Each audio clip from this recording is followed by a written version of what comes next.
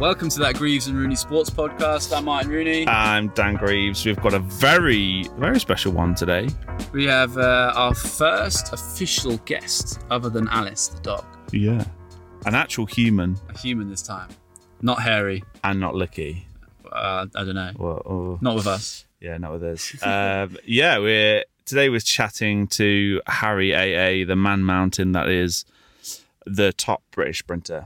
One of the best British sprinters we've had he's been around for a long time. We seen him win medals for us at European level, at world level, Commonwealth level, and he's someone who's it's a bit like myself. He's always part of the squad somehow.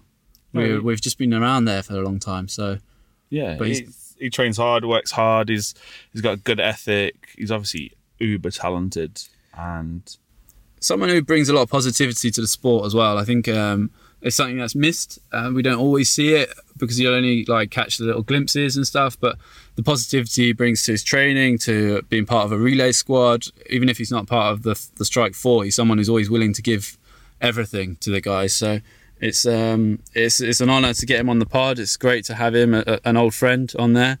My first time I met Harry was on the English school's bus to Sheffield in 2000 and I don't even know what year it was. Early 2000s. Early 2000s, yeah. He came and introduced himself to everybody on the bus just to be polite and being a nice gentleman. And it was I've known him for a very long time. Yeah. When did you meet him? I met Harry, I was at uni, and then Harry migrated up here maybe 2007? 2007. Yeah. And just instantly thought this guy swallowed a gym. You know, he is this muscle on muscle, and yeah, I guess he had that bodybuilder frame for the start of his career, and he's kind of toned it down a little bit over the years because just looks at weights and puts on mass. So he's been really focusing on his speed stuff, and he's obviously a strong guy. He's pretty much, you two are pretty much the only big heavy lifters in the gym these days, aren't you? There's one or two other guys, but over the years you two have been at the top of the leaderboard for a long time. Only me and bench. Harry is just his front squat. I can remember seeing him front squat I think 180. 180. Or roughly about 170, 180 front squat, or maybe even 190. I might have been doing him injustice, but he's so strong. And then he's clean about 170. He's deadlifted 200 plus, and you think those stats are really impressive on their own, but for a guy who's got to be fairly lightweight to sprint nearly sub 10 is equally as important. At the end of the day, he's not a weightlifter, and he's lifting numbers not far off of where those Olympic lifters would be lifting. He's for the weight category he'd be in and stuff, he's ridiculously powerful. And if you've ever seen him do some hops, I think there's some pictures of him on the internet where he looks like he's floating. He's floating in the air. So it was brilliant to get him on. It was brilliant to chat. I think it was kind of a short window, unfortunately, just because of time constraints, but we're hoping to get him on because I barely think we scratched the surface with Harry. I think there's so much more to talk about. He's got so much more to offer, and I really enjoyed it. I really had a good time chatting to him. I don't know, we'll try and get him on for a couple more parts. Yeah, definitely.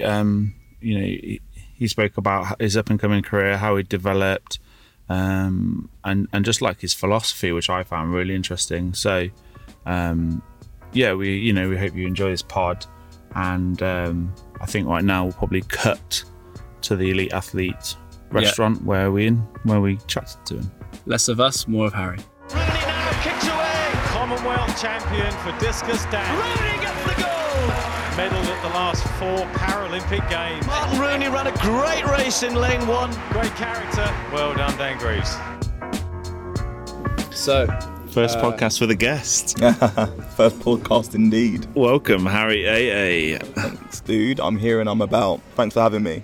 Today we're recording from the Elite Athlete Centre Cafe, so apologies if there's a bit of background noise, but we are getting slightly hungry. What it was just the factor of getting, that sort of mindset, being around other athletes, just trying to have something to talk about whilst we look about at the same time, Have you eaten here, Harry? Yeah, I've eaten here. It's actually quite a good concept. I mean, the fact that it's so close to the track, coming here, getting some good food, healthy food, something that can fill you up, buffet type style, gourmet meals, Goes a long way, to be fair, when you finish a training session.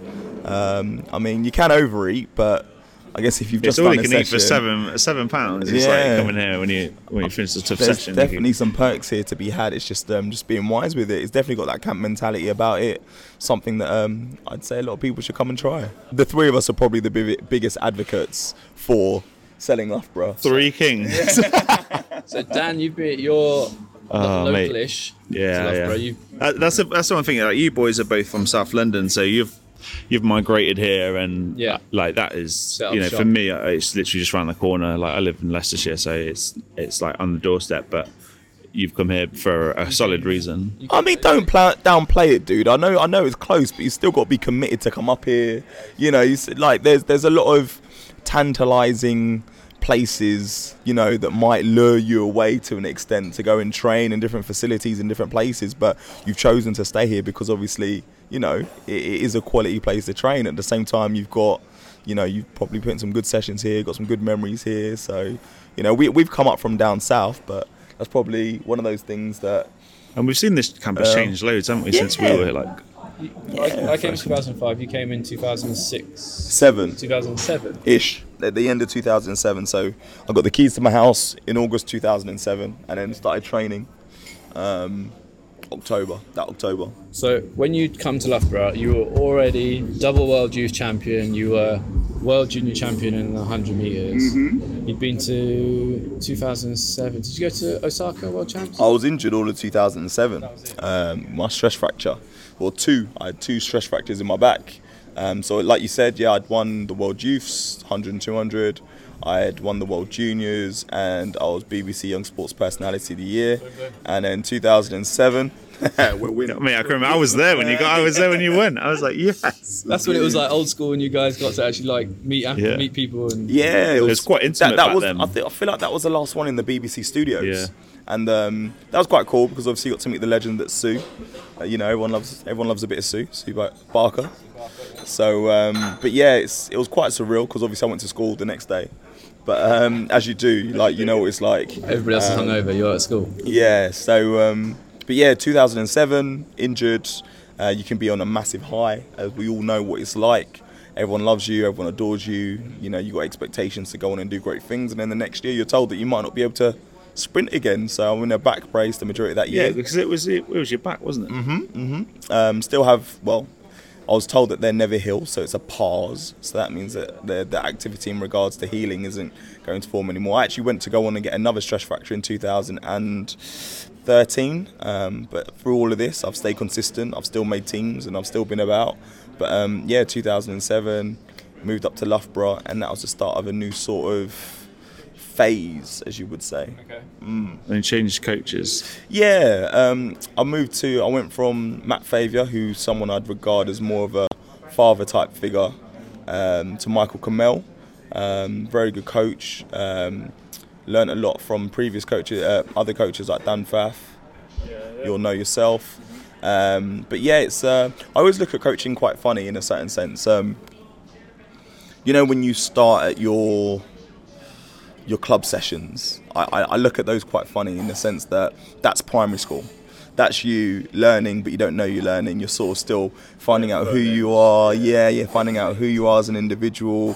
Your mates, you're getting your friendship circles, and you just sort of grow from that position. That was sort of my club coach. And then moving on to Matt Favier, I've now started high school. You know, that's your high school learning in a sense where, you know, you're actually figuring out more things about yourself, about what you're doing. You look at things more specifically. How do you prepare for exams? How do you prepare for competitions? Having to actually look at things outside of a box in regards to, you know, finding yourself in situations with relationships with squad members like you would do with girlfriends or your mates or whatever else. And then your learning becomes a bit more specific in regards to what you're doing. But yet, you know, when you leave, you know, high school, you kind of return to go see them teachers because you've got some form of relationship with them. That's what I had with Matt. And then going on to work with Michael Kamel, that was definitely more college, A-level, a little bit of university sort of styling in regards to, it's on you to turn up, it's your responsibility, no one's here to spoon feed you. It's putting yourself first and trying to get a little bit more real life. And then once I transitioned from Michael Kamel, I spent 4 years with Kamel also, from 2009 to 2007 to 2013, so about 5 years, 6 years or so. I then went to Rayner Ryder. Me and Rooney were training partners there, and that is definitely more so your university life. That definitely is, borderline masters in a sense. That's where it's more so you are there for yourself. This is now your job. This is something that you're working towards. No one else is doing it for you. You turn up to lectures, but it's on you to go away and write the essay. Exactly. Yeah, all of that sort of stuff. And now that I'm with Benki, I see that similar, except from a different perspective, different angle. Like I said, when you're doing your masters, you might be focusing on specific subjects. That being, I'm learning so much more about myself and the quality in regards to the sessions that I'm doing, the breakdown of the seasons, and less of a pragmatic or negative, pessimistic approach when things aren't going right or how things have to be. That's sort of like, I always try to mirror, I always think of that as mirroring that sort of scenario, starting from primary school, high school, and I think that's the best way to sort of explain it to people as well, because for us doing our sport, it's hard for everyone to sort of get an idea of how you learn, because it's like, so hang on, you go to one coach and you do the same thing, like obviously in your position, Dan, you throw discus. So, when people say to you, like, what are you working on? How do you develop this technique? How would a different coach have this in mind? And how would that, do you know what I mean? Some people just think it's just the same thing, but it's not. I think, like, especially when you start out, it's like every event's technical, you almost start out being told what to do, and then it becomes a conversation where then you understand a lot more about your event, about yourself, what you really want, and how you can process information to develop you and perform well. And I think like now, I don't know whether you might want to correct me on this, whether top athletes are coached or whether they're just like advised in conversation to remind them what makes them tick and what makes them work. And it's an interesting one, because obviously when you look at it from that perspective, everyone is different. Certain people might have similar traits. My relationship with Benki is my current coach. He sees himself as a mentor. He sees himself as someone that will help guide you. At the same time, if you have some form of ideas, he's happy to try and help implement them. At the same time, if you need to make a call on something, he will trust you and allow you to be comfortable enough to make that call. Previous relationships may not have been as comparable, where you might be feeling a type of way, you can say something. Now, whether that is adhered to or not is slightly different. And that's where I think as you do grow and get older with experience, you have to be around someone. If you want your opinion to matter, you've got to be around someone that respects your opinion and trusts you. It's a working relationship. If you don't have trust in your coach, then you're not going to adhere to the program as well as you can do. And most importantly, if your coach doesn't trust you, then he's not going to listen to anything that you do say. If you have any issues, if you have any problems, if you have any points that might actually help the program or help move you into a direction that you might necessarily think would be beneficial for the two of you, if he's not ready or she's not willing to listen to that, then it's going to be a breakdown. For me, my indoor season I was nowhere in the sort of place where I thought I might be. I didn't break 6'7". I wasn't getting to 60 as well. Certain things just weren't where I needed to be.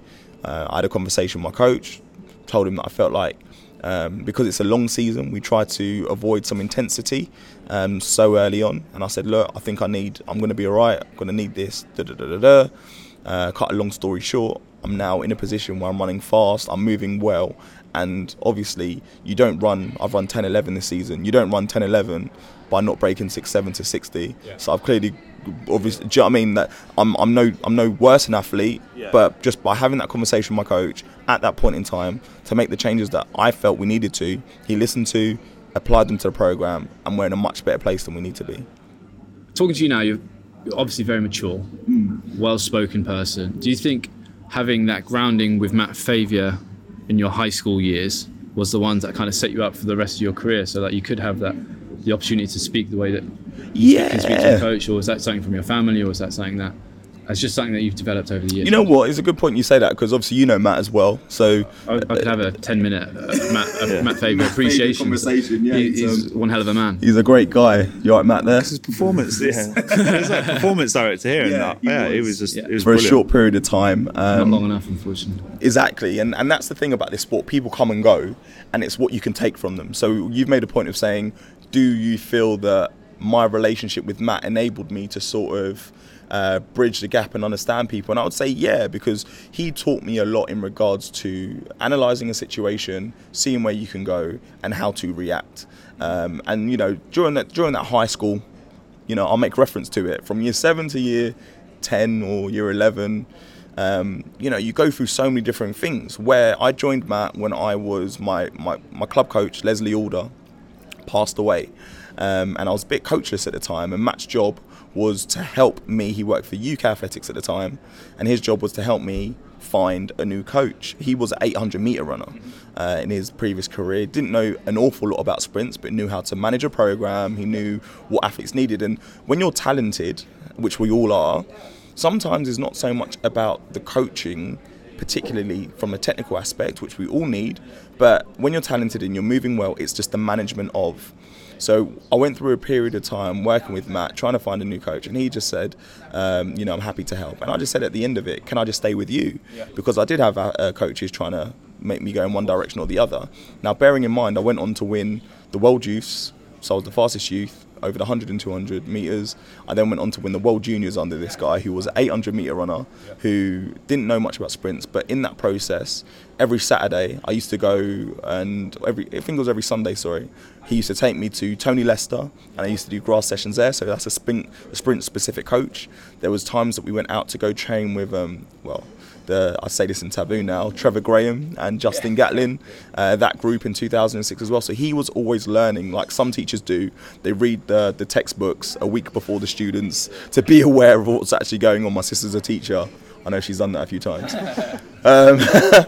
But what he did and what he implemented in me was the understanding of that coach-athlete relationship. Confidence is massive, yeah. So he could enable me with confidence, but make me question myself in the right way. When I was naughty, I remember going to my European Juniors, staying up too late, spending too long in someone's room, causing too much noise.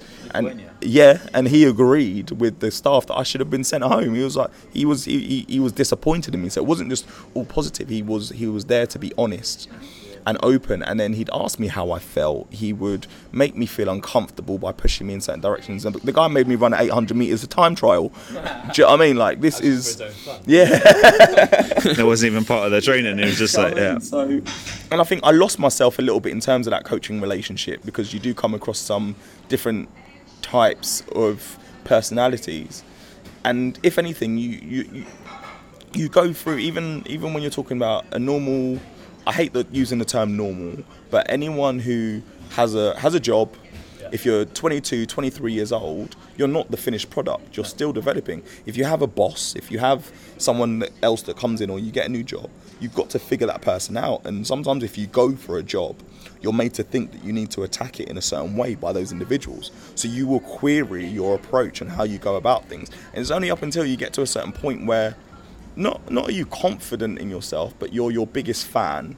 You are supportive of yourself because you know that you're putting yourself in the best position possible. You will then realise you know how to surround yourself with the right people and how to apply yourself in regards to that coach relationship, where you can talk to that person and say, I need this, how do we get there? Because you respect them and you know what their traits are, and what positives they can bring to you, and you know what you can bring. Whereas in relationships before, if you haven't got that confidence and you're not your biggest fan, you will query, am I okay to ask this? And you'll allow yourself to be like led down avenues that you don't think you need to be at. Yeah. And hindsight, hindsight's a great thing. You know, how many times have we said shoulda, coulda, woulda? Shoulda, and it is great. Exactly. Too many times, but at the same time, this is the thing, whether sport is ageist. Yeah. Oh, yeah. Sport is ageist. It's one of those things that sometimes is more exciting similar to Love Island in a sense. They're more excited about the concept of having a relationship than they are in the relationship. You know, that's the thing about athletics. Once some people are excited for what you can do, they're willing to sponsor you, pay you, give you time, give you everything because you could be that person. When you're doing it, that's all good and well, but could you do it better as British individuals? Do I think that we're pessimistic? 100%. 100%. And then when you're doing it, but you're older, it's, well, we're looking for someone younger to do what you're doing that we'd like to fund or pay or sponsor or support. And, you know, when I look at it, I remember, so I'm a New Balance athlete now, and I've fully bought into the brand. I was with Nike I was receiving kit from Nike when I was 15. So for a 10-year period, maybe more. You were like very much part of the Nike family for a long time. Like it was, as a young athlete, it was like, oh, Harry's got. So it's brand association, isn't it? Yeah. Like You were Mr. Nike, and it seems to be that those relationships. Like, did you feel? I don't want to come away from what you were saying. I was just with Nike. Did you feel like it was a great brand, but it's the two-sidedness? Did you get? It was interesting. How was your experience with that? For me, there was a change in personnel. So Dave Scott, he's my current agent. He's a great guy, and I feel like what he built was that sort of family unit. Definitely, I signed into that. Definitely. Yeah, and I bought into that, and he supported us well. There was times that aspects in regards to reductions could have been taking place, but they didn't, and he's looking to support, because some people do see the bigger picture. But like most things, if there's a change of guard, someone younger, someone who may not know the qualities that you bring, or they're looking to start their own family, you know, they sort of come in line and then they see things differently. Now, the problem is with world-class athletics and world-class sport is people and individuals that do not partake or have never ever stood on a line in a final, semi-final, Olympics, like any global sport. I find it hard. I cringe a little bit when some people say you're not world class, when some people don't actually know what it is to be world class because they've never experienced it. But at the same time, this is just because they might be in a sport where they manage individuals that are world class, they take on this perception of what is world class when they physically weren't able to do it themselves, and it's not as easy. Been there, they haven't been through the most experience. Dave Scott was a runner, wasn't he? So like he was never a world-class athlete, but he's someone who understood the sport. He was a fan of the sport primarily, and that's kind of what led him to be able to develop the family that you are definitely a major part of. Yeah. So, and you know, moving on to New Balance, what I felt was like an even tighter knit, an even bigger family, but a smaller pond in a sense, because they specifically looked at certain athletes. And it's funny, like when I was with Nike, I never really understood the vision of where the brand was going at certain points in time. Whereas I joined New Balance, went over there for a competition, and this is what I mean about us being British and pessimistic. I went over there on a Wednesday, landed, got taken to headquarters, was amazing. They had a picture of every single one of us athletes attending that day, so the staff knew who was coming, which identified you as someone who they knew that they are helping to run fast and support. They sit us down and take us through their next vision for the next 3 years, where they're looking to go with shoes, spikes, even apparel. They're listening to us to a certain point where I'm quite specific. I want some T-shirts with a curved hem, you know? They're ready to listen. We then look forward to a competition on the Saturday. And then bearing in mind, at New Balance, they have Trayvon Bromell, at the time was third at the World Championships the year before, in 2015. And then just missed out on an Olympic medalist in 2016 also. So this is 2017 now. So I'm sat there in a room, blah, blah, blah. Trayvon's there, but he couldn't race. I then run in the race, 60 metres, not my forte. I win. Now, the time was 6:67, which is nothing groundbreaking, but was one of my fastest openers ever. As I crossed the line, there was a TV camera in my face, and I want to do the British thing, like just put the hand up and be like, you know, humble. I turn around and I see the whole contingent of the staff that was working at New Balance that I met over the course of those 2 days. whoo, yeah, American style, like patting their chest. So I was like, yeah, you know, I started patting the New Balance logo, and I felt like I was a part of something. Now, bearing in mind it's an indoor season, I'm racing in Cardiff the next week, even though I'm in Boston. I go back to my room and I'm ready to chill. I then get texts to my phone from the staff, guys being like, Harry, where you at? I'm like, what? They're like, we're in the bar waiting to celebrate. I was like, what do you mean? Yeah? They then call me over, so I get into the bar and I walk in. The champ's here. Woo, woo. They're going mad. I'm thinking to myself, what's going on? They're like, you had a terrible start, but you came through, you did well. And then bearing in mind, right, 2016, Trayvon Bromell, bronze medalist at the World Championships in 2015, signs with Nike. 2016, he's the world indoor champion. He didn't win the New Balance Grand Prix that year, but he is the world indoor champion. The first thing they say to me is like, hey dude, that's amazing. Trayvon couldn't even win this last year. And I'm like, yeah, but this is where we're British, but I only ran 667. They don't care. A win is a win, and it should be celebrated. And that's where we're so British that I feel like we play it down, yeah, don't we? We play all the success, 100%. If you told someone you won a race, well, what time did you run? Oh, I didn't run very fast. If you run a fast time, well, where did you finish? You know, celebrate everything, celebrate the way that it should be done. And being a part of that New Balance family, that's given me that sort of confidence that there's nothing wrong with being happy about celebrating those micro victories and being happy about the fact that you're progressing and being happy about the fact that you're doing something you love. Like, just celebrate whenever there's an opportunity, because it doesn't come often in this sport at all. No. I think you had a point you were going to bring up about living for those victories and living for the, how do you, if you were talking to yourself now? Yeah, I was like, obviously it's about, there's things in Britain where I've seen it, friends have been really successful as juniors and then not made it as seniors, and there's so much pressure on that coming through.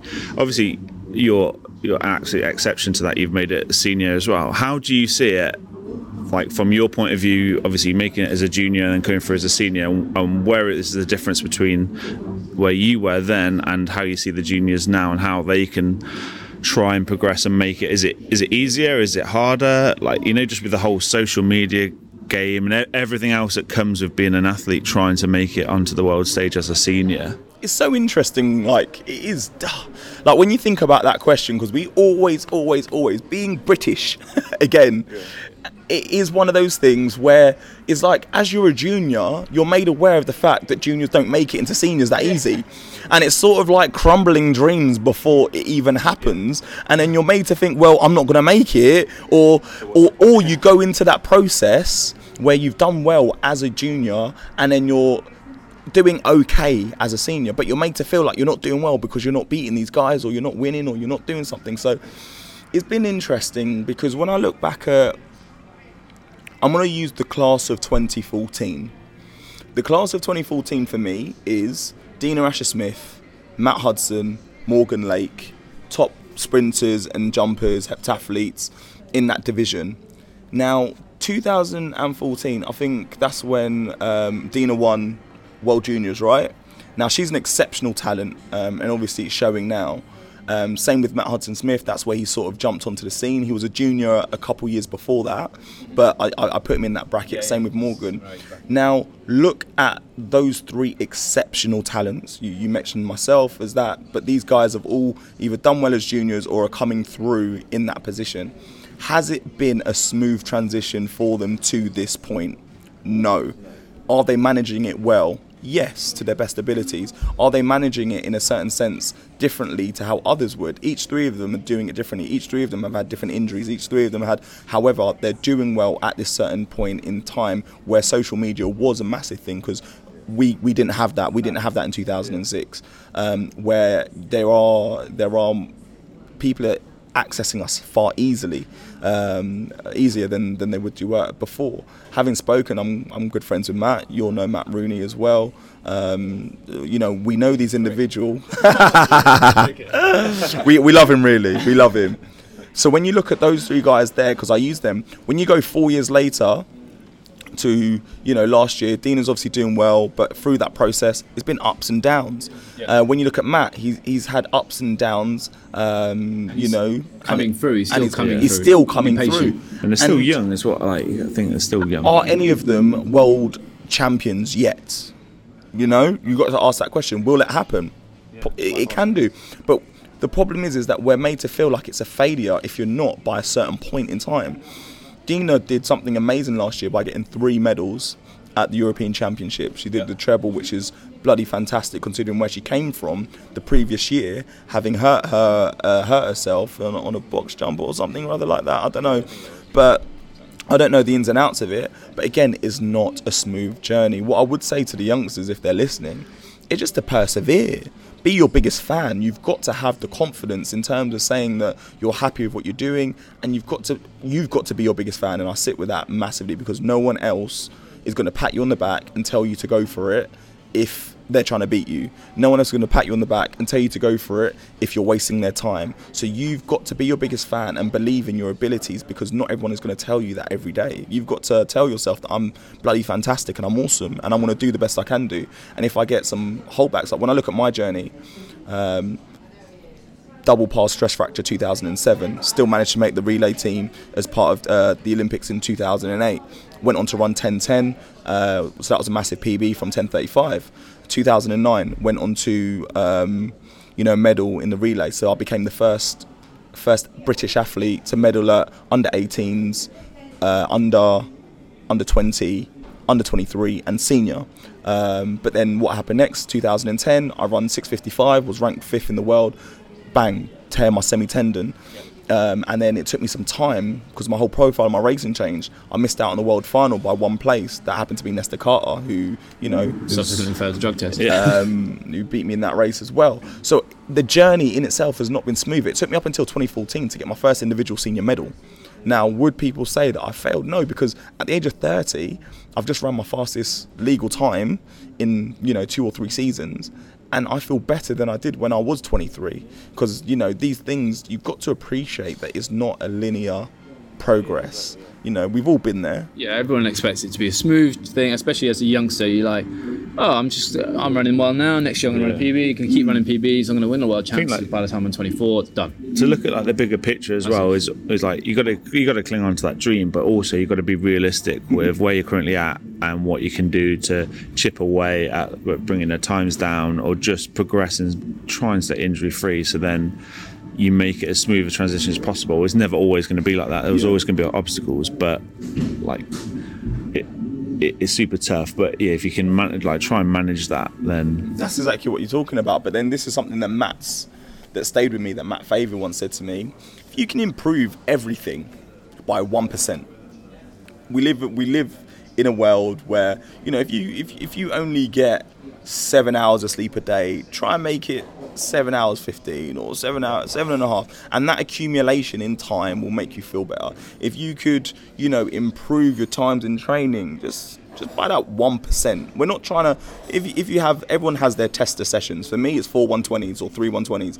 Now if I'm only going 12 flat one season on each run, and then the next season I'm going just sub 11.9ish, 11.9ish, or if one of those runs could drop, if you can just improve everything as best as you can by that little percentage, because like you said, being realistic, you're not just going to go from going one place to another place in a massive leap.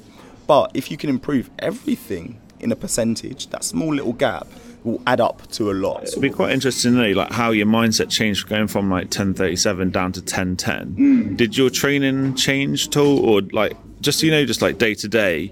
Obviously you've dropped a fast time. How do you because now you're a 10:10 runner, how does that change anything? Do you know what it is? Sometimes, as an athlete, like I said, you need to be your biggest fan. I knew that I was capable of running those sort of times. It was just a factor of doing it. So in 2005, when I ran 10:35, winning the World Youth, that was a PB. The following year, I had issues with my back, so I was struggling to get races in. But I went to the World Juniors and I ran 10:37. So I didn't PB, but even though I won the World Juniors, conditions weren't that favourable. It was into a headwind. It was slow track, all that sort of stuff. And in 2007, I took a year out. Now, I'm very much a silver lining kind of person. I think positively. So even though I'd spent the year out, I spent the year conditioning myself, and I spent the year focusing. My central nervous system had a chance to refresh itself. I had a time to mentally motivate myself. I cried a little bit, I got happy a little bit, and I pushed forward a little bit. When the worst happens and you're still alive and kicking and you're still able to move forward, you think to yourself, well, the worst has happened, fuck it, let's move on, and I can get over this. So it took me a while to get together again because I hadn't competed for a while, but I ran 6:59 indoors, which instead that I would then run fast outdoors. My first race outdoors I went 10:18, but then I tore my hamstring, then I had to do training again, and then I got back and then I went 10:10 in a race where I just sort of relaxed. Now throughout that process I sat down to myself and I was like, well, I knew that I was capable of running those times and I knew that I could, but it took me from 2008 to 2013 to break that PB. I was running 10-1s consistently. I ran it quite a few times. I ran 10-0 a few times windy. But then all of a sudden, boom, 3 seasons in a row, or in and around 3 seasons, 2013, 2014, and 2016, I've run the same time 3 times. 10:08, 10:08, 10:16, 10:08. Now, for me, it's more so the fact that I know I can run sub 10. I am a sub 10 athlete in regards to what I have. I might need great conditions to do so. I'm not going to sit here and say that at this moment in time I'll be able to run sub 10 seconds into a -2 headwind. I do think that I need some favourable things on my side to run fast. Yes. So does everyone though. Like sub 10 is such a time that people don't. They just assume that everyone can run sub 10 because Bolt was running 9.5. Well, no, it's an incredibly fast time. So how many percentage of people have ever run under 10 seconds? It's minor, isn't exactly. it? The problem is that the list is growing and the depth that we have in this sport is fantastic. However, we don't have the sort of, with the likes, Christian Coleman starting to dominate now in the 100 metres, but I think we've had the last couple of years where Diamond Leagues are not running 9.7, they're regularly. Obviously Coleman won the Brussels Diamond League final in 9.79, but we're talking about the concept that when I was on the circuit in the early, like 2007s, 2008s, 2009s, you were seeing races in the Golden League or Diamond League being won in 9.7 by, if it wasn't Bolt, then it was Johan. If it wasn't Johan, then it was Tyson Gay, and if it wasn't Tyson Gay, then best believe Asafa Powell was there, running 9.8 every day of the week. Is it Mullins? Steve Mullins. He was another one. He was another one, and then that's what I'm trying to say. So, jokes there. When you haven't got like those top 5 there in Bolt. So would you say there's a bit more of an open door then to the 100s? I think Christian Coleman's starting to take a grip on it now. Ronnie Baker was doing that a couple of years ago, running those high 9.8s, 9.9s. Gatlin, obviously, when Gatlin was in shape, I think 2000 and 2015, he was a beast. He was absolutely doing the most. Annoyingly good to watch. I like Gatlin. I like watching Gatlin. As a technician, I was like, you're incredible. I think he does things that not many people in the world can do. Hit shapes that I could only dream of hit. He was my idol growing up. 2004 Olympics. I was rooting for him. I was watching him. I think that was, to date, this is one of the most round by round. Sean Crawford wearing his hat in the quarterfinals. Cool. Sean Crawford and him in the semi-finals having a conversation, still running sub 10. Like, those things there, people don't see when they look at Bolt and Johan at 2012 Olympics. Like, that was all good and fun, but if people saw Athens with Francis Obikwelu running European record, finishing and saying I had to do it, I had to get in a mix. Mo Green was still in there as well, finishing 3rd. Kim Collins was in that final. There's some great things. Asafa Powell was in that final as well. If for the sprinters out there, if you're listening, go back and watch the rounds and educate yourself through that process, and you'll see what, like, an Olympic final when no one knew who was going to win. That's what's exciting about our sport. It was open. I remember watching. I remember as a kid, like Gatlin was this kind of chubby faced guy. It was just like no one expected him to win, and I was like, bang, did the business. Bearing in mind he'd won the world indoors. That's what's crazy. He was world indoor champion at the time, and people still discounted him. Asafa Powell was there. That's something that was amazing. Maurice Green made a comeback, and it's big names, massive names in the sport that. For all my young budding sprinters out there, if you want to do your homework and you want to look at how some of the guys conducted themselves and trained and whatever else, those are the guys that you want to look up on YouTube. Not yourself?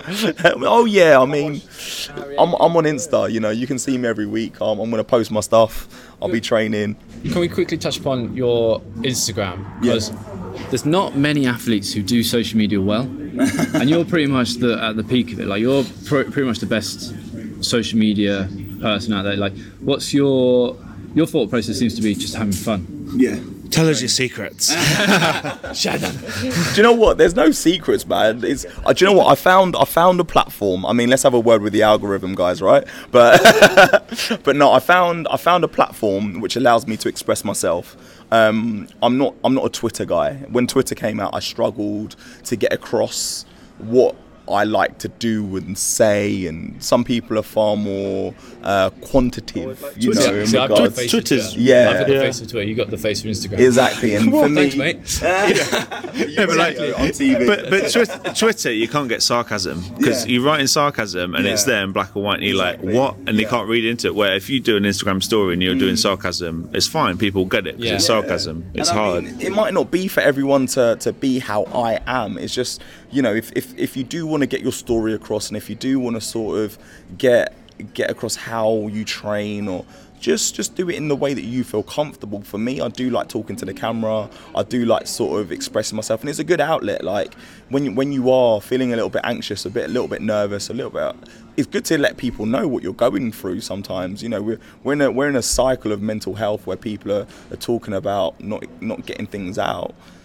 I think, you know, sometimes you do it well, Rooney. You'll do a debrief of if you run badly or to the degree where you don't feel that was acceptable. You will go on social media and say, I ran like a donkey, or I didn't run very well, or I'm feeling this way, and you'll get that across, and it's honesty. But you talk about some people dealing with depression, and you talk about some people not being able to find an outlet.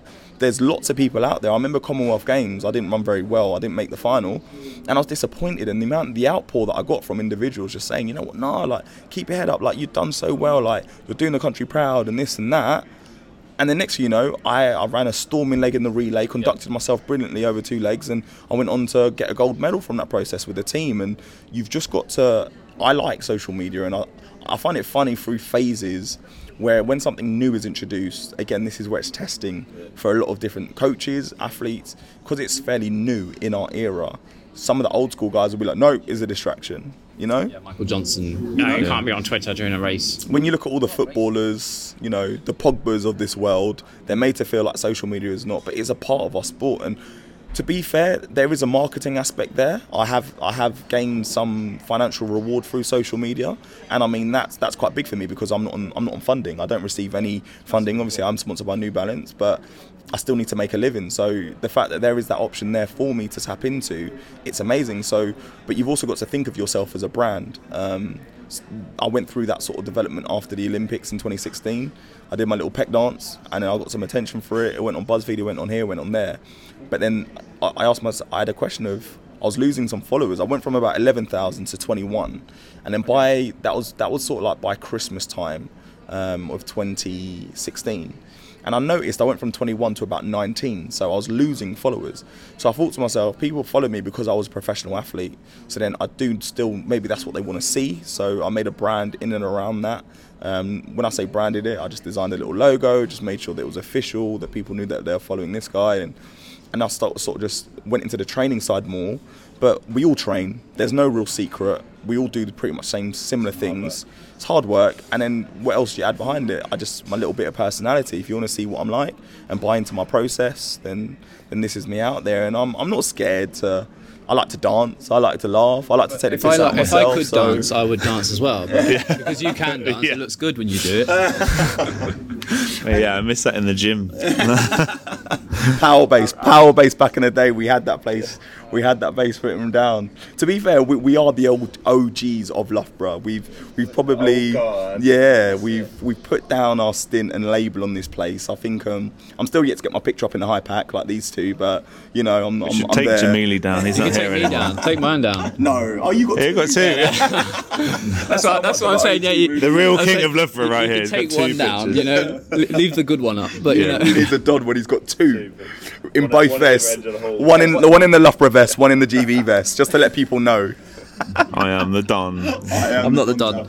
Right, I really need to shoot. I don't think we've done an amazing 40 minutes, whatever. Yeah. I'd love to get you on again, Harry, because there's so many more things I want to talk to you. Yeah. I don't think people understand how articulate you are and how wise you are. Like, obviously we're like we're old boys of this team, but like, I think we need to get more of you out there, more on this kind. So I'd love to get you on here again. Do you know what it is? I think sometimes when you act so happy and go lucky, and sort of there's a side that people don't necessarily see because it's never really approached. I think sometimes people take kindness for weakness. So I've experienced that a lot. But for you to say that, I'm honoured. I appreciate that. Mate, we've always wanted to get you on, and it's great to chat to you, mate. It's been such an insight. Yeah. Well, you've allowed me to vent. I've got a few things off my chest. I'll happily be back. Part 2 is pending. Awesome. Thanks, guys. Cheers. Thanks, Harry. Sweet.